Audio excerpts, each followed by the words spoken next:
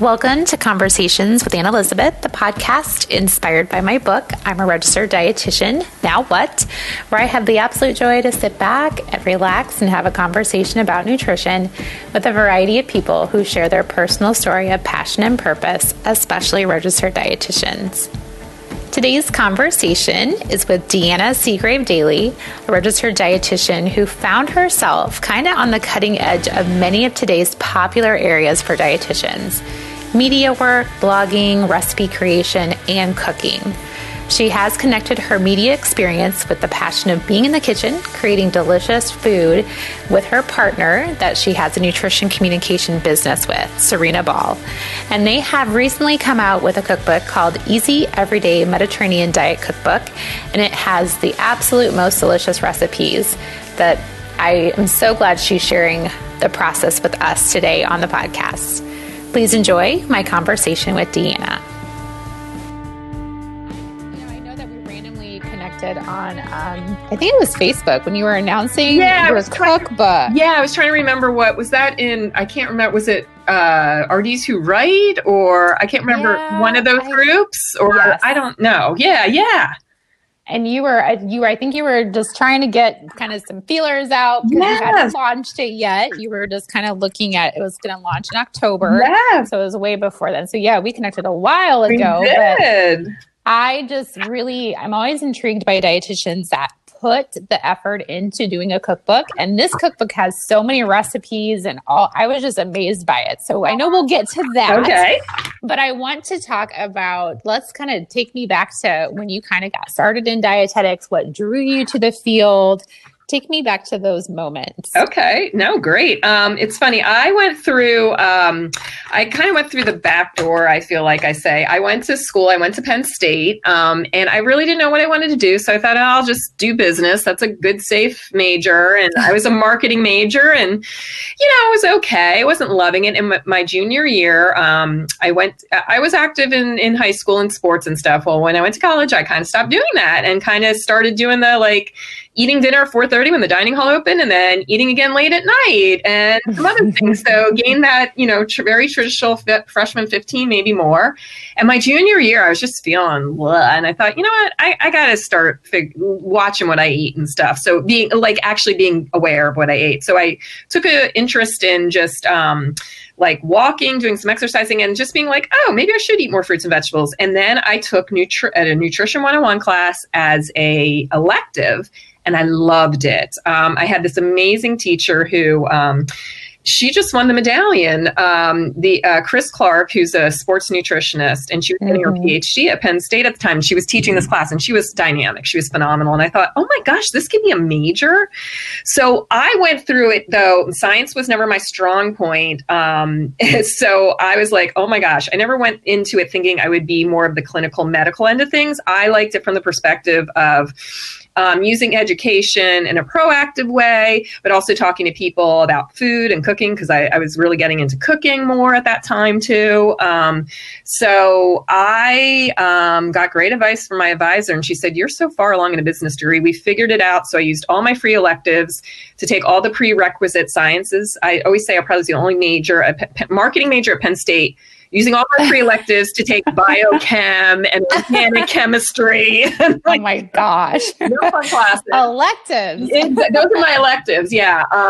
But what I managed to do, and it just has served me so well for my career, but I could have never known it at the time, was I graduated. I stayed another 3 semesters at Penn State, so I ended up graduating with a bachelor's in marketing, but also a bachelor's in nutrition dietetics too. So both served me very well for what my career path ended up taking. Like I said, I couldn't have known that at the time, but I do always, I do mentor students through Penn State, and I do always try to encourage them to do some type of minor, whether it's in communications or business, because I just no matter what you are going to do with that dietetic degree, it will always serve you well to have kind of some of those more classes to strengthen what you want to do. So that is just something that kind of happened by circumstance, but has served me very well. So That's awesome. Yeah. And you know what? I had the exact same experience as you, that nutrition Get out. 101 class. Okay. That's what I did too. And it's amazing how they must all just have great teachers that just captivate people, because that's kind of what got me going as well. So that's interesting. I wasn't in business or anything. I was actually in science, but I totally switched what I wanted to do by just that class. So that's interesting that you had that same connection. And isn't it funny? We both didn't, I guess if you're not really exposed to that through family or something, you didn't really know back then, like, oh my gosh, that could be a career path, talking to people about nutrition. Yeah. Food. Had no clue either. Yeah. And I'm like it's funny because I said somehow I married both ends of my mom's whole family was health professionals. She's a physician's assistant. My grandfather was a doctor. My grandmother was a nurse. My aunt was a nurse, but I never thought I wanted to go into healthcare because I was squeamish about blood. I didn't like working. I didn't like hospitals, all of that. So it never occurred to me that could be an option. And then my dad's whole side of the family is from agriculture, and he grew up on a dairy farm, and so that was one of my very first jobs. That was kind of an alternative job. When I graduated, I knew, again, I didn't want to go into clinical at all. There were so few options back then. I'm really aging myself. This was like, oh gosh, like the early 90s. And I ended up working for WIC, and I ended up doing a dietetic. At the time, they were flash in the pan. They were called AP4 programs, but they very much focused on community nutrition versus clinical. So they were normally through universities, and I went to Boston through Simmons College. I found an internship that only had 6 weeks of clinical. So I was wow, I do not want to do this. And it ended up like actually not being as bad as I thought. But I thought for the very few options that were presented to us back in the day, it was like clinical in a hospital, food service, but like mass food service production, or community and like education kind of stuff. So I thought, okay, well, that's where I want to spend, at least start my career. That seems of the most interest to me. So I worked for WIC before that, and then I went and got my RD, and then I worked for a couple of years as a dietitian in outpatient, because I thought, okay, well, that's not in the hospital, outpatient, working with pregnant women. And then I landed this like really cool alternative job with dairy councils. They do still exist, but they were back in the day, they hired a lot of dietitians. It's programs funded by dairy farmers, and they put money aside to promote nutrition education in schools. They started like in the 30s as a way to bring milk to school to nourish kids who might not get milk, kind of thing. And then it grew from there, where it promoted dietitians teaching in schools, teaching health education, teaching how milk and dairy can fit into the whatever it was, the food pyramid at the time, but talking about all different health things. But I got hired to do PR and media. I know I won out getting that role over someone who was more seasoned than me, because looking back, I know they paid me less. But oh, darn it. But you know what? It was worth every penny, because I learned so much on the job. I basically was in communication. So I was doing that education, but not necessarily like in schools, but I was doing it to the masses through media. And again, going to date myself, the internet had just started. There was no social media. So it was all, I got media trained. I did TV spots. I did radio spots. I wrote articles for papers. I was able to develop recipes. We did a lot of, I did special event planning, like trade shows with consumers to, promote dairy products, but it was always focused around food and the deliciousness and taste of food. So I was lucky with that. And I was at that job for 9 years. And I always said, somehow I married both my backgrounds, like working for dairy farmers, but in a health professional role. So yeah, that's kind of crazy. And it sounds like it was the perfect fit for you. It was. And again, I was lucky because I knew about dairy councils back then. I knew they were one of the few options back in the day where dietitians could do like that alternative job. Nowadays, especially with social media, there's a lot more options out there. Although I do find when I work with students, they don't always seem to know it, like, because you're in retail, and retail RDs was like, that was barely just started back in the day. And that was like I know that would have been another area if I hadn't got this dairy council job. In fact, I did almost then take a job and leave dairy council halfway through my career there, but then they offered me a bumped salary to stay, but to work as a retail dietitian, because that to me was the other area that was kind of that alternative dietitian hat where you could wear a lot of different hats, but educate people at the very source of where they're buying food. What's the better place to do it, you know? So as I know you can speak to that, but yeah, those jobs were few and far between back then. And now, you know, there's jobs in PR as chefs and people's doing it all on social media themselves. It's just really kind of cool to see. But yeah, I feel very fortunate and lucky that I learned a lot on that job. I worked with our national group a lot. I worked with PR agencies very closely. So I came to a point in my career where the other thing that was instrumental in helping my career was within the academy was joining the Food and Culinary Professionals Dietetic Practice Group, because that's where I found all like-minded dietitians. In fact, one of the subgroups is retail RDs in that group, but where it was just, and it was a group too to promote, if you love food, join this group. And it always seemed strange to me that some dietitians maybe didn't love food as much as I did. I'm like, doesn't that go hand in hand? But they like the more science end, which we need both of them. But that how can you talk to people about changing their habits and eating nutrients if you cannot embrace the joy and love of food? And, you know, people eat food, they don't eat, you know, nutrients, etc. So that was just my angle about it. But people in this group all believe that too. These were dietitians from all different backgrounds. Some of the ones I mentioned, whether they were, you know, writing or cookbook authors, chefs, they could be clinical dietitians that just adored food and cooking too. So that was an instrumental group, again, especially before social media, where you could really connect with a lot of people, where I found a lot of like-minded dietitians like myself. And it just worked out perfectly that I became, I was on the board for a couple of years, and I became the chair of that group right when I got pregnant with my daughter. And I just had taken time off from my job. And it just kind of, it was again, kismet. I thought I was going to go back to this high paced job. I'm flying to Chicago all the time working with the National Dairy Group. And I had my baby, and I was like, I can't do this right now. And I actually for sure quit. But it worked out really well in my favor because when I ran for the position, I didn't know I was going to get pregnant. I ended up doing the chairship is really like a part-time job. So I ended up staying in touch with giving my pulse in that whole career path with the Food and Culinary Professionals as the chair. But that year I had my daughter, and I was able to reconnect with a couple dietitians that they were in the same part of their careers where they had young families. They worked for different dairy councils, and we were all like at a fancy meeting together, out to dinner, trying to figure out what we were going to do next with our careers. And all of a sudden we're like, we should open a business together. And that was the other kismet thing that to this day I have Teaspoon Communications. One of the dietitians was so successful, she went on and got hired by several other companies after that, but it's still to this day me and Serena Ball, one of the two of the three founding members of my nutrition communications group, which is called Teaspoon Communications, which will be, 12 years old in January. So again, it's, you know, a lot of times I tell people it's the connections of who you know to, you know, kind of move to the next path in your career. And networking is just, it's almost like a cliche word, I feel like, but it is just, at least with my career, has been, absolutely invaluable on so many levels. So.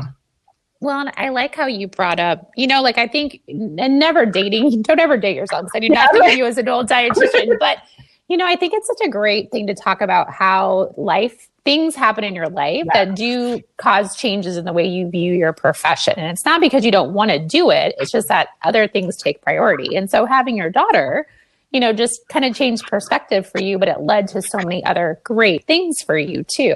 Absolutely. So I think a lot of people, you know, they might be like scared to say no, and I can't do this because I want to do this instead. And even though it's not dietetics related, it's still very important to the person that you are. Absolutely. And you're so right, because I mean, it's true as you get older. I mean, I'm proud of my age. I'm 50 at this point, but like, you're young. My daughter's 13, which is crazy to me. But yeah, I mean, I remember because I was maybe one of those, maybe in the minority. I never even know if I wanted to have kids. I met my husband, who's one of 11, which is nuts. And oh my gosh, I don't know if I want kids, and you're one of 11. So anyway, we did get married. We had one kid, which was the perfect amount. But I always was like, I'm career driven. I got married later in life. Like my career is my life. I had built up my career. I'm moving forward with it. A baby's not slowing me down. I'm not, you know, I'm getting right back on that plane 3 months at, you know, and it's just, totally changed my perspective. Like, no, I'm not. I'm exhausted. I can't even think straight. And yet thinking sometimes of what you think, like, this is the way it's going to go. Like you said, something else in your life happens, and it just means it's, again, another cliche, but another door does open up. And I can't tell you how many there's pros and cons that our business is so heavy, or our field is heavy female driven. But the thing that was so amazing was so many dietitians, ones that I've always looked up to in my career and saw their paths and what they were doing. Every single one of them said, when I left that Dairy Council job and I was moving up, I was working for the national group, and I left it thinking, like, what am I doing? And not every single person I knew emailed me who had a family and said, you will never regret that decision.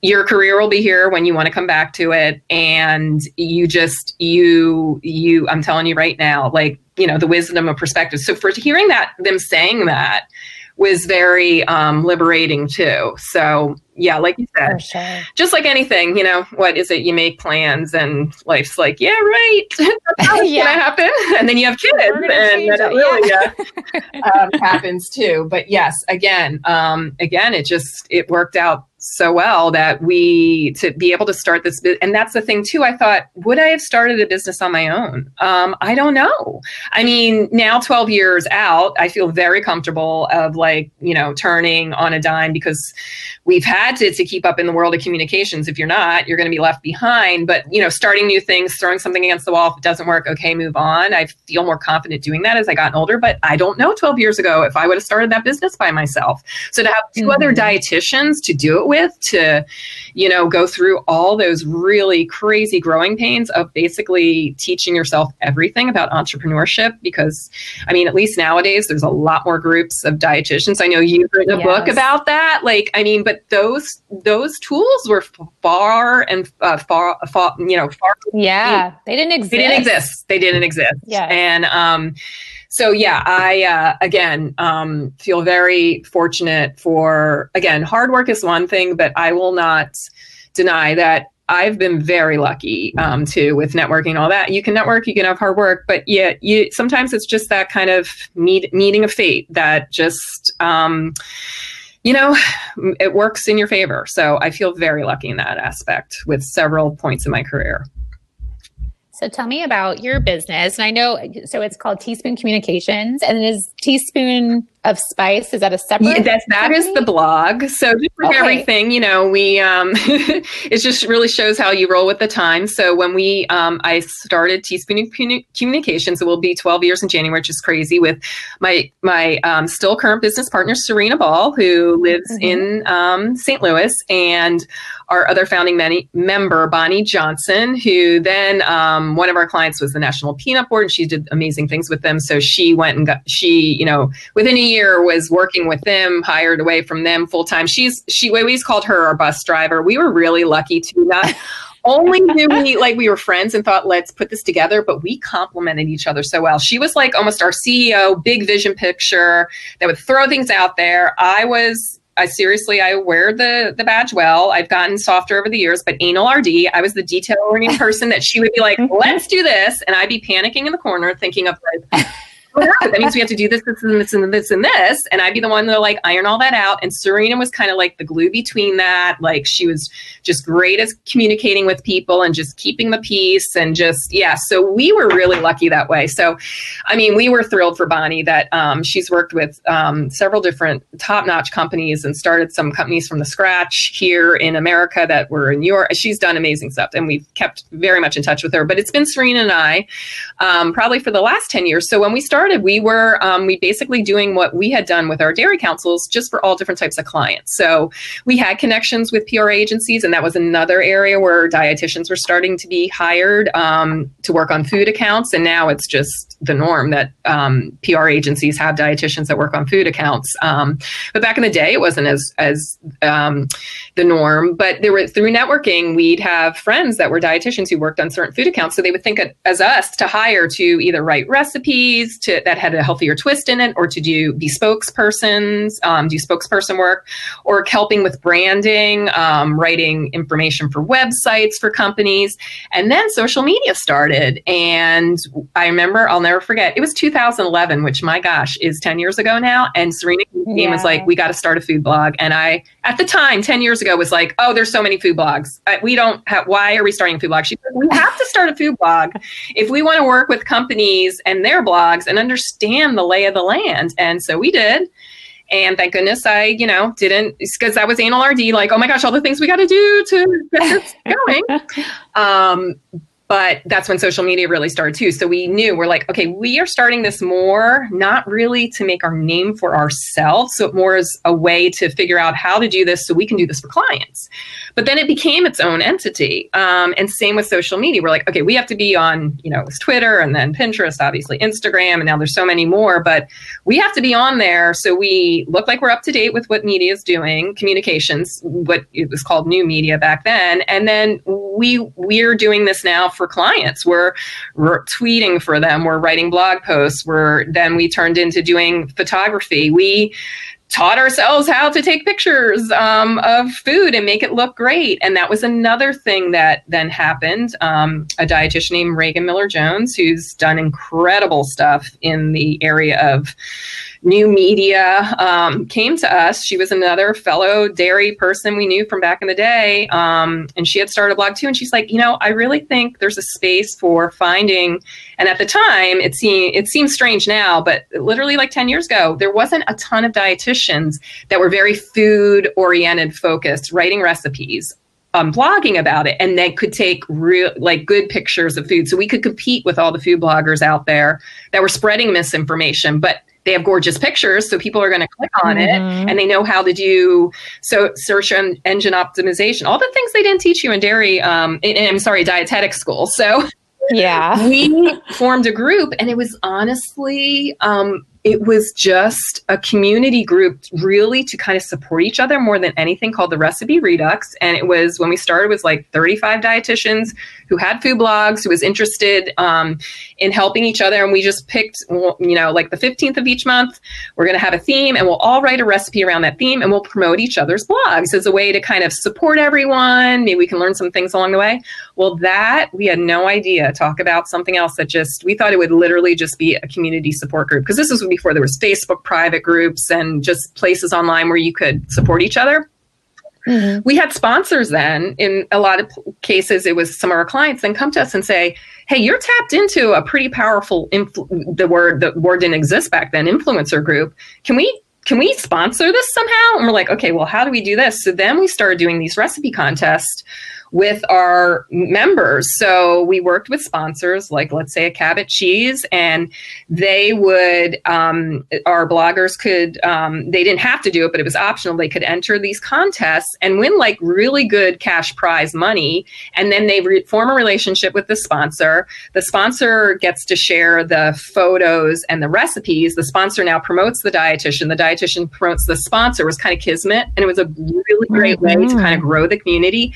And as a result, it became a monetary option for Serena, Reagan, and I for several years. That was a big part of our income, was organizing and creating these sponsorship opportunities for other dietitians to become a part of with recipe contests, and then which created content for these clients and sponsors. So that was something else that just kind of, we figured out a way as we became more savvy with entrepreneurship. And then from there, it was Reagan and I and two other dietitians that started a blogging conference for just RDs, because we thought, okay, this is great. But again, they didn't teach us SEO in dietetic school. They didn't teach us how to do videos. They didn't teach us how to anything. They didn't teach us any of that. Nothing. Like, we are all learning this as we go, and we're like helping each other.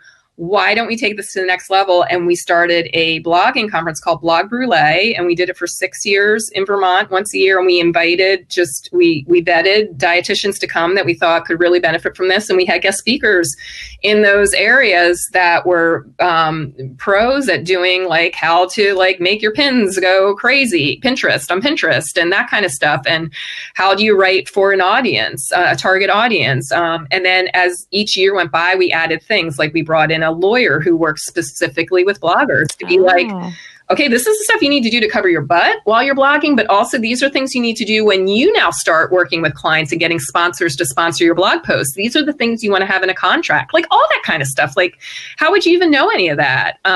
Yeah. And as the years went on, it became more of a savvy thing and not just, I taught something about, I used to teach a course about using your iPhone to take photographs. Well, now it's like the phones are so sophisticated and there's so many apps, like you pretty much can do it on your own, but it's just funny.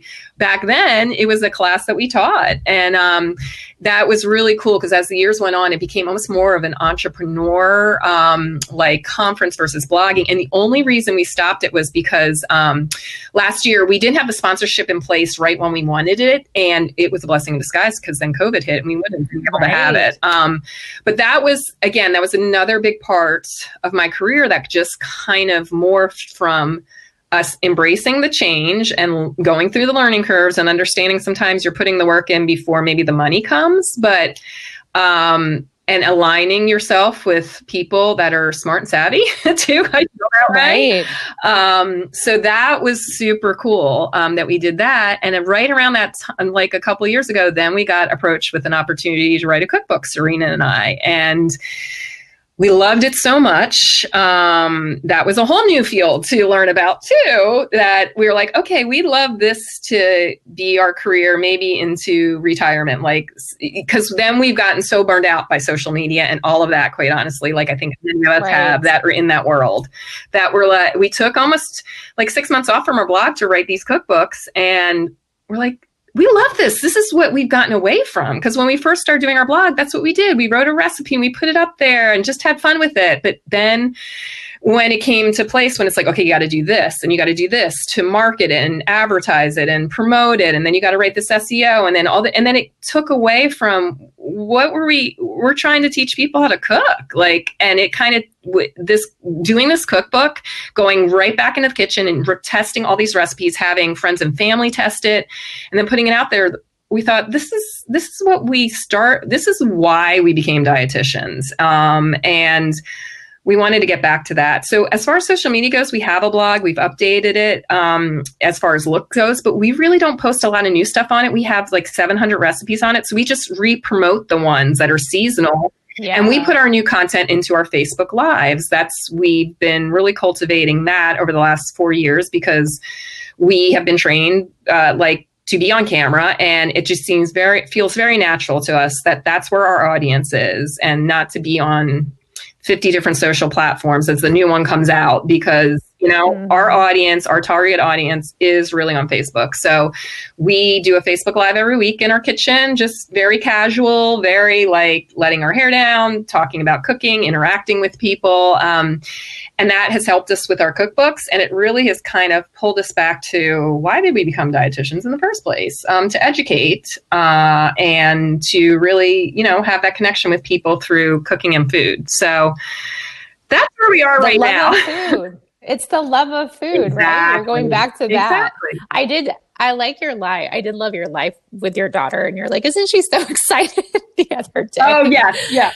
She is a piece of, she used to love being on the Facebook Lives, and now she's a teenager. So it's kind of funny. She's like, whatever. And I love it though, because it shows real life. I mean, we laugh. We have had everything happen on Facebook Lives, like the camera fall off the tripod. Serena had her smoke alarm go off once. But we're like, that gets the most likes because people are like, they're human just like us. And that's what we, like, I'm sure you get it from a customer. Like, you're the food lead. You're going to see what's in my cart. You're going to judge me at what's my cart. I mean, heck, I don't even work in a supermarket, and people say that to me when I walk in the supermarket. Like, I meet them. They're like, don't look at my cart. I'm like, don't look at my cart. But that's what we do love about social media, that it's brought back to, because back in the day when we do TV and media training, it's very like, okay, this is how it is. It's formal. We're wearing suits and all that. This is like, our hair is down. Sometimes our hair is up in a messy bun. And, one time the cat jumped up on the counter. Like, it's real life. And we're not going to sit here and be like, we sit around the table every night with our children and get them to eat all their fruits and vegetables. That's what happens. Right. So we feel like if we can really show that side of us and that we're human too. And then there's nothing like interacting live when someone's like, wait, how'd you do that? How did you cut that garlic again? Or you know what? I really, really don't like garlic. Is there another option for this? And that's what we really try to drive home in our cookbooks, is talking about, we like to drive home. This can be simple, especially with Mediterranean diet, with which we embraced. It does not have to be expensive. It can be for any kind of budget. And also that it is approachable. It is something you can do, whether you're a meat and potato person, we have meat chapter in there, or you are a vegetarian or even a vegan, we have those options too. But we also always have, how can you substitute in, that's the other thing, every ingredient you can find in your local grocery store. Serena lives in a rural area outside St. Louis, and if she couldn't find it in her grocery store, we were not putting it in the book. Basically, like, you have to be able to. That's a good approach. Yeah, because I think sometimes people hear Mediterranean, they think, oh my gosh, do I have to go buy like funky like spices I'm going to use once? Or no, none of that. And then maybe you don't like this certain type of nut. Well, you can use this nut instead. Or maybe you're not big on beans. Well, you can use this instead. Or, you know, you don't really like fish. Well, we're going to show you different ways where you don't have to eat a whole fillet of fish, but we have ways where fish can be breaded, and maybe you'll like it that way, or you're smothering it in like a tomato sauce that you really like, or it's going to have a crust of nuts and cheese on it. So maybe, you know, so we really try to, just like we talk about, you know, the word diet's been villainized, but no diet fits every single person. Well, cooking really doesn't either. It's going to depend on what your skill level is, what your lifestyle is, what your tastes are. And we always say, like, we always admit what we don't like. Like, I hate peas. Serena laughs because she has a thing in the cookbook about, we have little head notes for every recipe, and every recipe has a healthy kitchen hack too. And that's our way to either tell you how to speed up the recipe, how to do a substitute for a recipe, or explain like maybe how to make your herbs last longer. Or in one healthy kitchen hack, she talks about peas, and she's like, I like to say, Deanna, give peas a chance. But she talks about like, if you don't like them, maybe it's because of how they've been cooked. And she said when she uses frozen peas, sometimes she doesn't even cook them. She just lets them thaw, because the second you overcook them, they taste gross. You know, things like that, where people are like, I don't think I like Brussels sprouts. Okay, have you tried them roasted with this olive oil and maybe just a little bit of pancetta with it? Or, you know, like, can we change the way it's been cooked too? But if you're like, no, I really don't like them, that's fine. I don't like cauliflower. People can't believe that a dietitian doesn't like cauliflower. I just don't like it. I don't like the crust. If I want pizza crust, I want pizza crust. I just don't like the taste of it, but that's okay.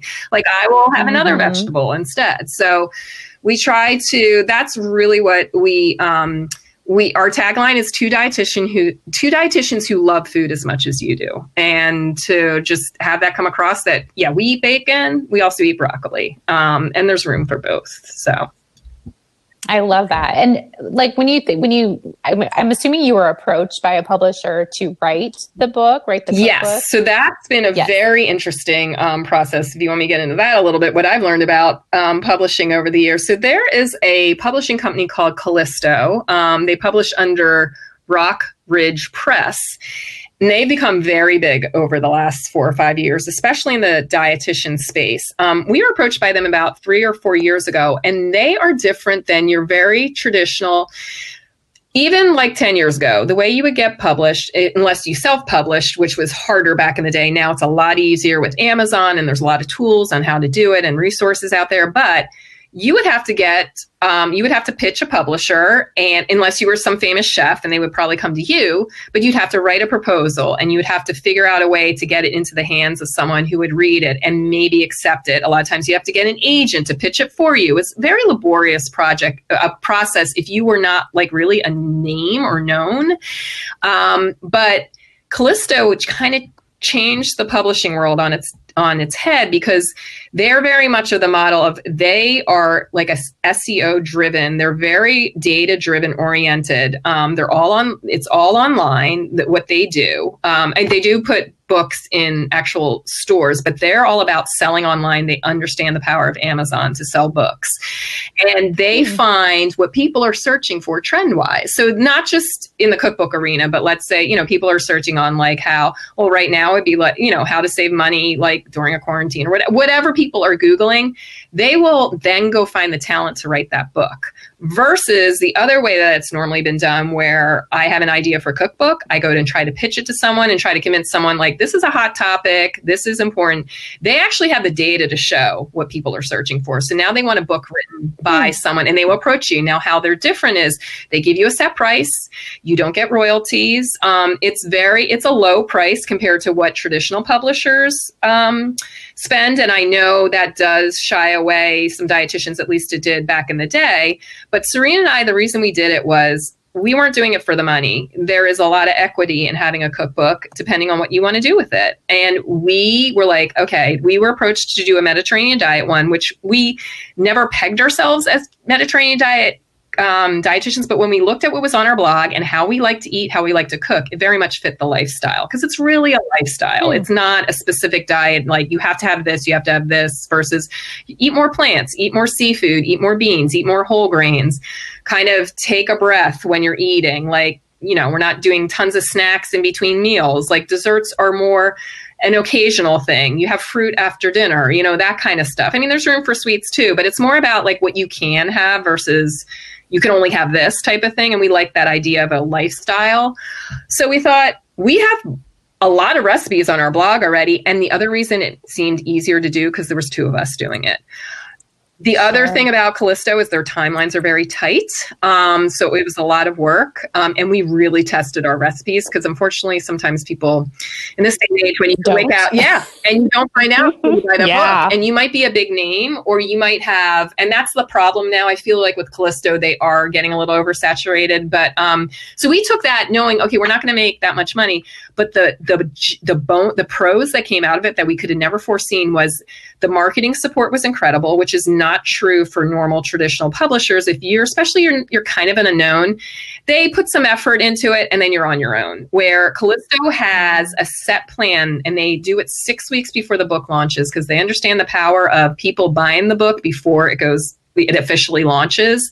They understand they had like a model down on, okay, promote it this much on Facebook this week and talk about it this way. And then they have a whole review team of people to encourage people to buy the book and write reviews, or you get a free copy and you can write a review. You have to disclose that. But we learned so much about how to market books online.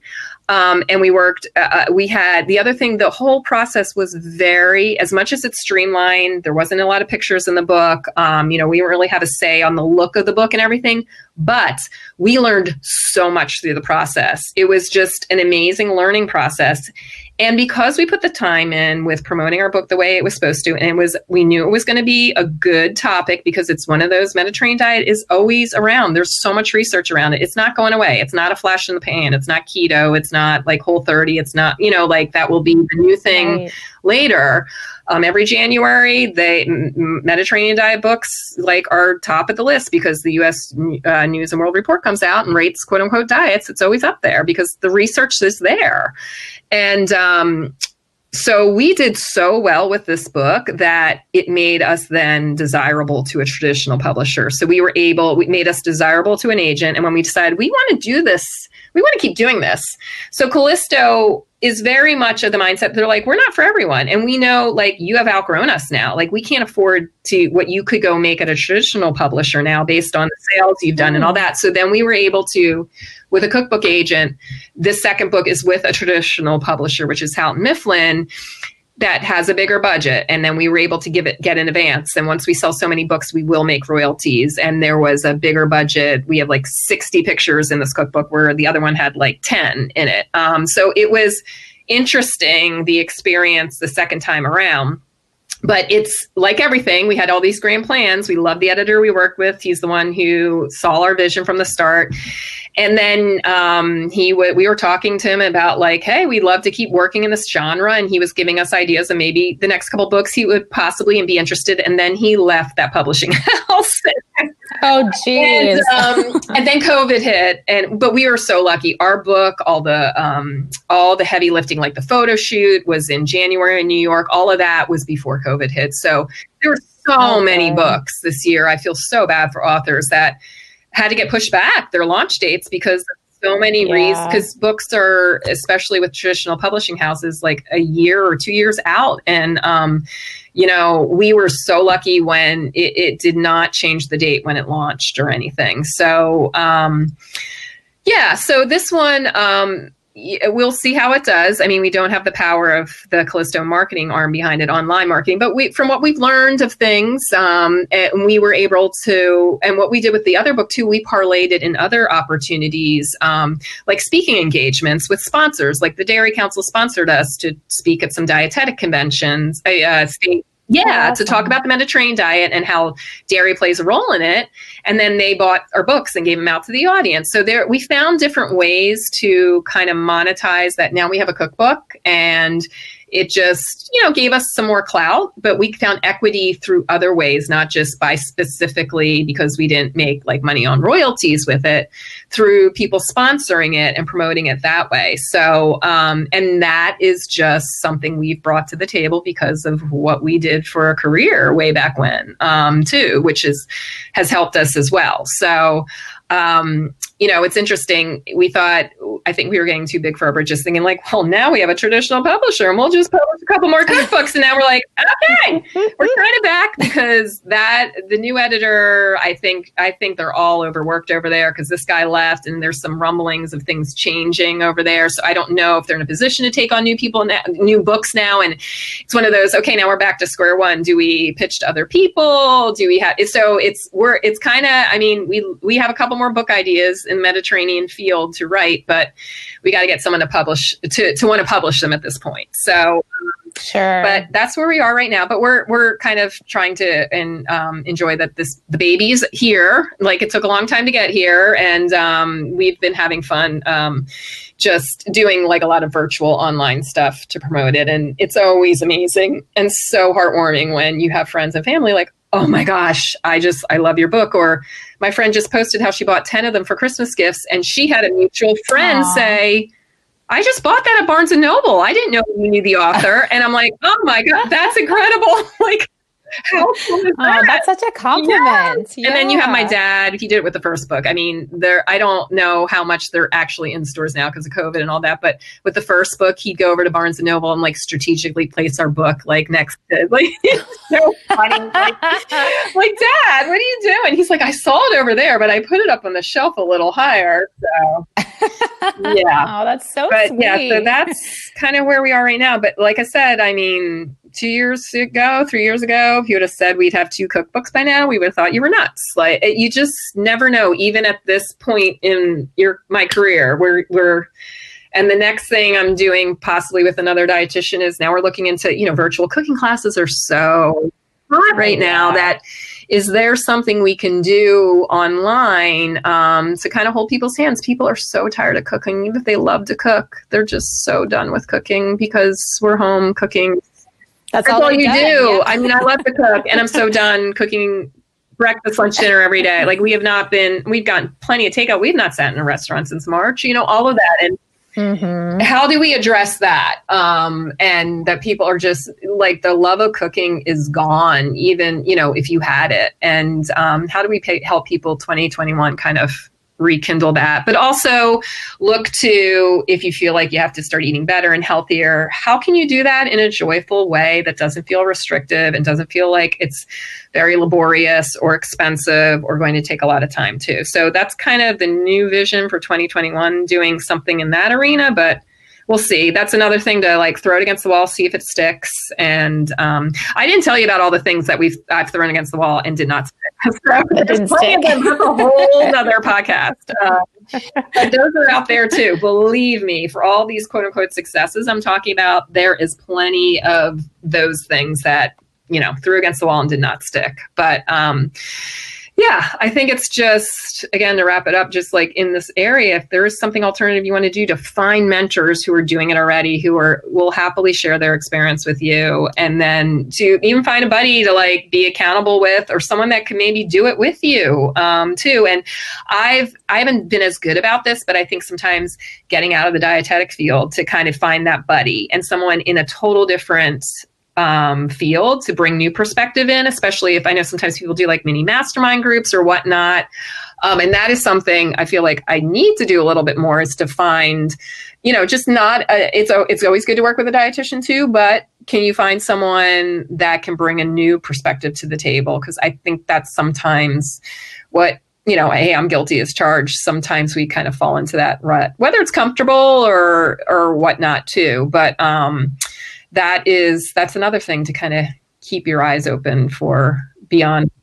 That's a good point. I like that. Yeah. Because you can get in that dietitian space and you're not able to see out of that dietitian space until someone helps you. Bingo. And then it's also too, I think sometimes it's hard. I mean, we are guilty of it. Like we see what everyone else is doing. I'm like, oh my gosh, I'm not doing that. And that person's doing that. And just like fear of missing out, and just, bringing a new perspective on board. And like I said, that is an area I've done here and there in my life, but I need to do a project with someone like that, and just like out of the box kind of thing too. But, I'm giving myself some advice right now too, I think. It's a good therapy exactly. session, right? Yeah, did you know that? This is my therapy session with you. Well, I have to tell you, I did make your skillet shrimp with the tomatoes and feta last night, and that is delicious. That is one of my favorite dishes in the book. That almost was the cover.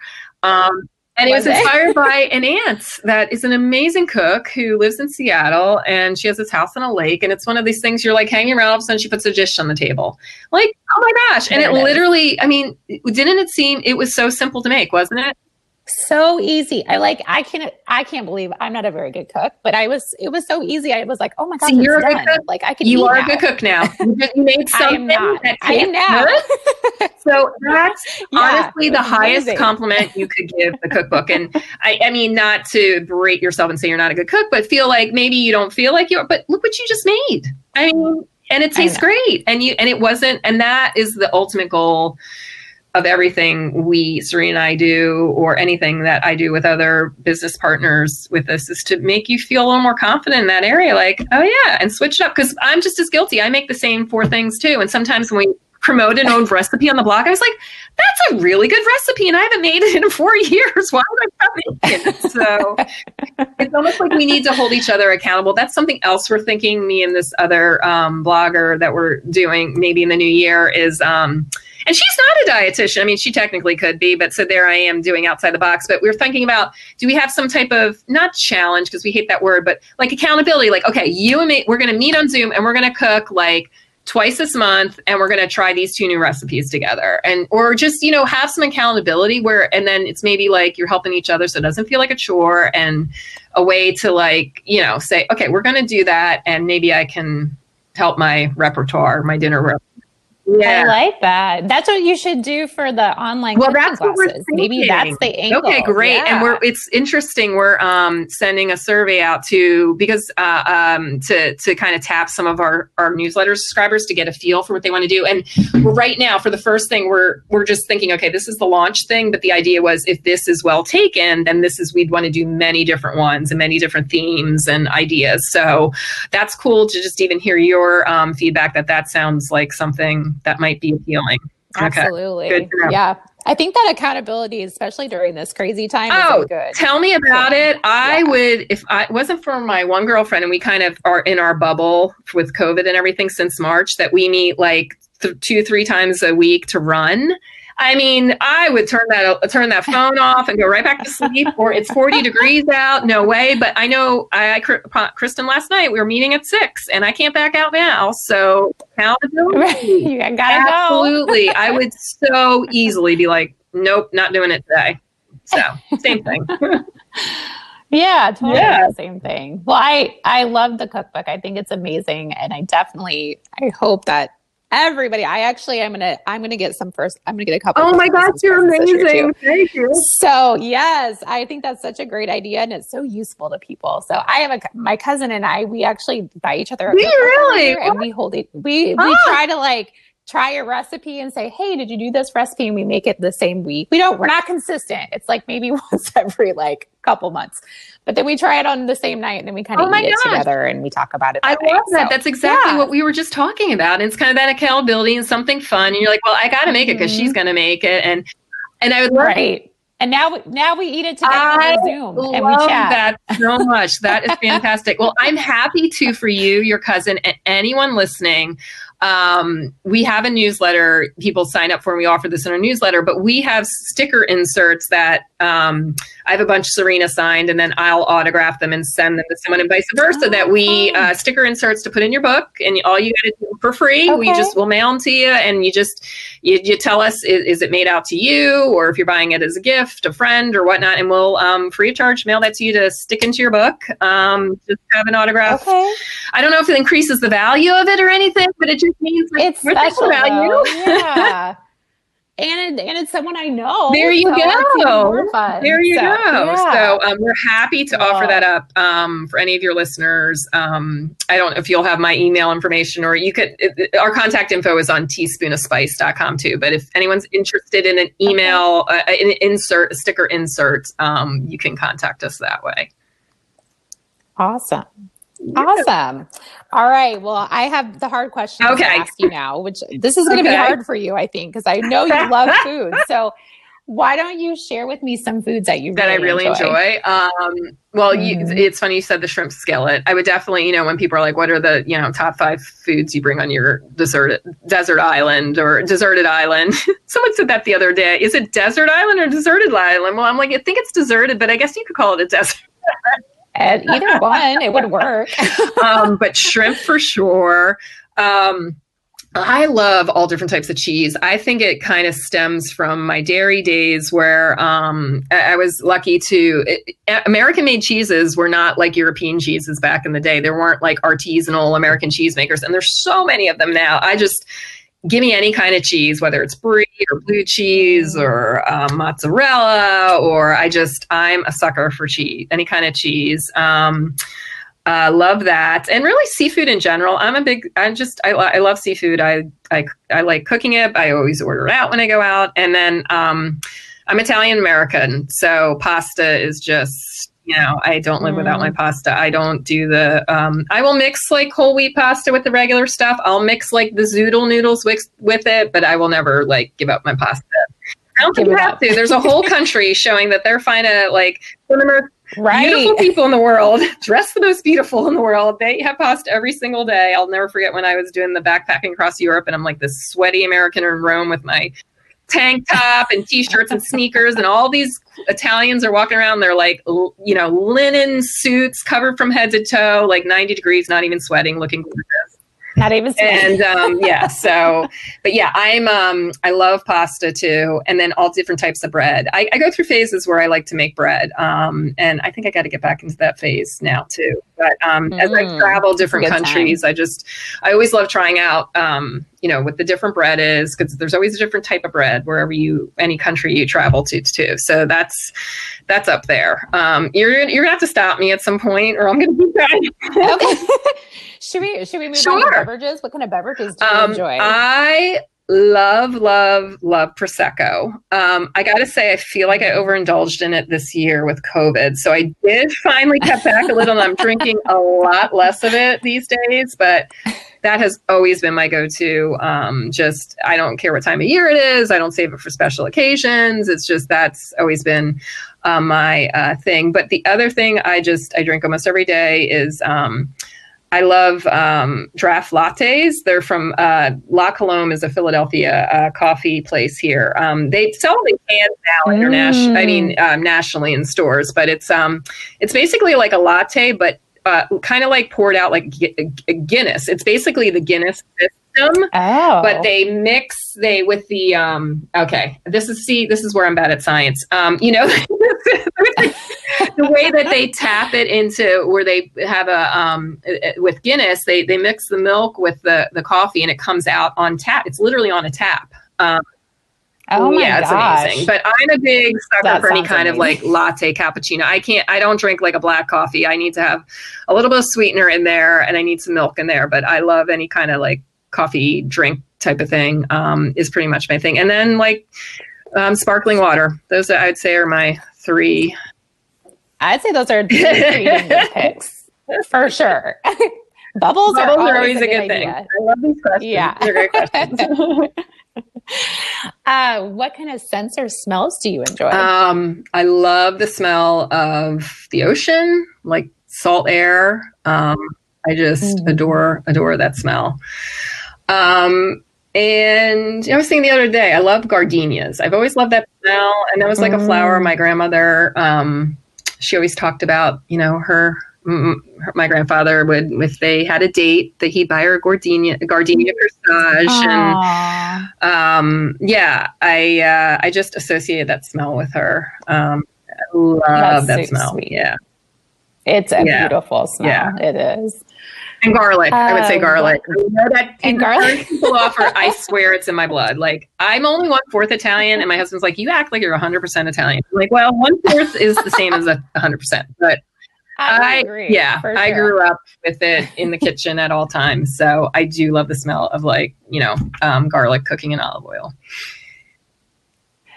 What do you like to watch? Movies, TV? Is there anything that, you know, things that you enjoy watching with you and your family? Yes, and yes. Okay. I am one of those. I'm like, why did I think I was busy back in the day when there was like only cable and there was no Netflix and you had to wait the next week for your show to come out? Like, yeah, there are so many good, amazing. I'm even rewatching shows, and now there's podcasts. If you rewatch shows, I'm rewatching Scrubs right now. I'm listening to the podcast, and then also The Office. I'm a sucker for any like really well written comedy, and Schitt's Creek is one of my new favorites. And yes, Arrested Development's one of my all-time favorites, and I'm rewatching The Office right now. But you know what I just watched that I'm telling everyone about is Ted Lasso. It's Jason Sudeikis. I never say his name right. Sudeikis, who I think is hilarious. I mean, I watch movies, everything. He was in Horrible Bosses with Jason Bateman. Yes, he's so funny. He's another huge fan of, and Charlie Day. It's Always Sunny in Philly. That's another one. I feel like you have to watch that if you're from Philly. But he always plays the sarcastic kind of guy. And in this, he's a completely different opposite character. He's this American football coach who kind of has a Southern accent, who is brought over to England to coach an English, football over there, soccer team. And just him kind of like, you know, fish out of water kind of thing. But it is surprisingly like uplifting and warm. I don't go for like corny, smarmy, but it's kind of in a nice way, and it is really hilarious. It's the same guy who wrote Scrubs, and it's on Apple TV. I just got it for free for a week just to watch it. But that's the one I just watched. There's so many good things on. The Queen's Gambit is one I just I'm playing chess online now because of that. Yes, it's so good. I'll have to check out the Ted. I'm telling you, it's one of the ones I can't stop talking about. It's only 10 episodes. There's just something about it. I rewound. I know. God, I'm dating myself. Do you even say rewound? Like, yes, I do. Every episode, there's a line in there that is I burst out laughing, like so funny that, But as far as with the family, I have a 13-year-old, and, you know, everyone's doing their own thing these days kind of thing. But she and I have watched, and I am not, for as much as I love food and all that, I don't watch cooking shows. I'm not a Food Network watcher. I don't like the competition shows. They make me nervous. Iron Chef, all that. None of that. But I love the Great British Baking Show. I adore that. Gosh, so addicting. So my daughter and I watched that together, which is kind of cool. She actually really enjoys it too. And she's laughing at things I don't think she understands. But the other thing, as I'm getting older, I listen to those things, especially the English versions. And this Ted Lasso I did between the English accents and his kind of Southern accent. I do the closed captions because You're like, what did you say? So I do that at this point. But those are, oh my gosh, there's so many good ones. The other one that I love is Dairy Girls. That was just an obscure one that was really, really funny that, again, you have got to watch with subtitles because they're in Ireland and you want to. Oh gosh, yeah. So I could go on and on. I have a lot of favorite movies too, but if I have to pick, I'm a sucker for like really well written kind of comedies. Veep was one of my very favorite. Curb Your Enthusiasm. I like all the classics like Seinfeld and all that. I love to laugh. Yeah, I love to I laugh. do too. So. And what brings you joy in life? I guess laughing. Laughing. That's good. Being at the beach, just I could just sit all day on a beach and listen to the ocean and watch the ocean. That brings tons of joy. Obviously, being with my family. I mean, it's my immediate family's small, my husband and daughter, but we have a lot of. He's one of 11, so we have a lot of a lot of extended family. Just laughing with friends, and we could just laugh about like things we did at life or like just whatnot. And then I'm a crazy cat lady. I have 2 cats. I love cats. There's nothing better than the cat sitting on your lap purring. That's I always say when I retire, I'm going to open a senior cat Prosecco bar where you can adopt senior cats, and it's like a Prosecco bar too, where you can have drinks. The cat. Okay, well, let me know when you open that, and I will be there because I'm a crazy cat lady really? too. Oh, we'll have to talk. We'll have to talk. Pictures. Yes. Yeah, we on I don't know if you're on Twitter, but there's a lady that started Cat RD Day. What? How did I miss this? Yes. You need to be part of it. So like I think there's like 20 some of us that are all dietitians that we celebrate Catter Day every Saturday and post a picture of our babies. So that's what I'm doing when we hang up right now, because I'm with you. And the older I get, I just embrace it. Oh my gosh, I love it. Yes. I'll find you and I'll connect with you. Yes, how many cats do you have? I have one. I have one now. Yeah. I used to have 2, but I have one, and she's pretty amazing. Oh my gosh. Love her. The people who don't like cats, I'm telling you, their personalities. I mean, my one now, he is a dog. He thinks he's a dog. He eats like a dog. He's underfoot all the time. Like, you come home and he comes to you, and his name's Pete. I rescued him when he was 9. He's this big old, he got diabetes, and like, he's doing better now. But we'll definitely connect. Yeah, we need you on the cat. Yes, Saturday. You can open the franchisee version in the Midwest. That would be perfect. I'm seeing this as a good future venture. Well, Deanna, it has been such a lovely talk with you today. I've learned so much from you, and I love your enthusiasm. I love your lives. I love your cookbook. So thank you for all you're doing and all you've done to kind of pave the way for dietitians. And I look forward to connecting with you in the future. And thank you so much. I feel very humble. And thank you for having this platform and doing this, because, man, I wish this podcast existed when I was starting out, or when I was starting out, or wanting to make a career change at some point. So this is fantastic. And I'm so glad we've connected. I didn't get the chance to tell Deanna when we were chatting, but I remember when I was starting to get interested in blogging earlier in my career, I remember seeing the blog Brulee, and I thought it was so awesome that there was a group of dietitians getting together to do that type of work. And now that I know that her whole story of her journey and that she was part of that, it's so fascinating to see the impressive movement for dietitians in that social media landscape that she was a part of. And I can't recommend her and Serena's cookbook more. She sent me a book and I love it. And I've made quite a few recipes in there, and it is delicious food. So make sure you at least think about getting the cookbook, get it for someone that you love. And then, just really connect with Deanna. She does some great Facebook Lives. Her and Serena both do. So head on over to the show notes. The book link is there. So is her Facebook Live, and so is her contact information. Remember to be great always, find the joy in each day, and to start a conversation that truly matters.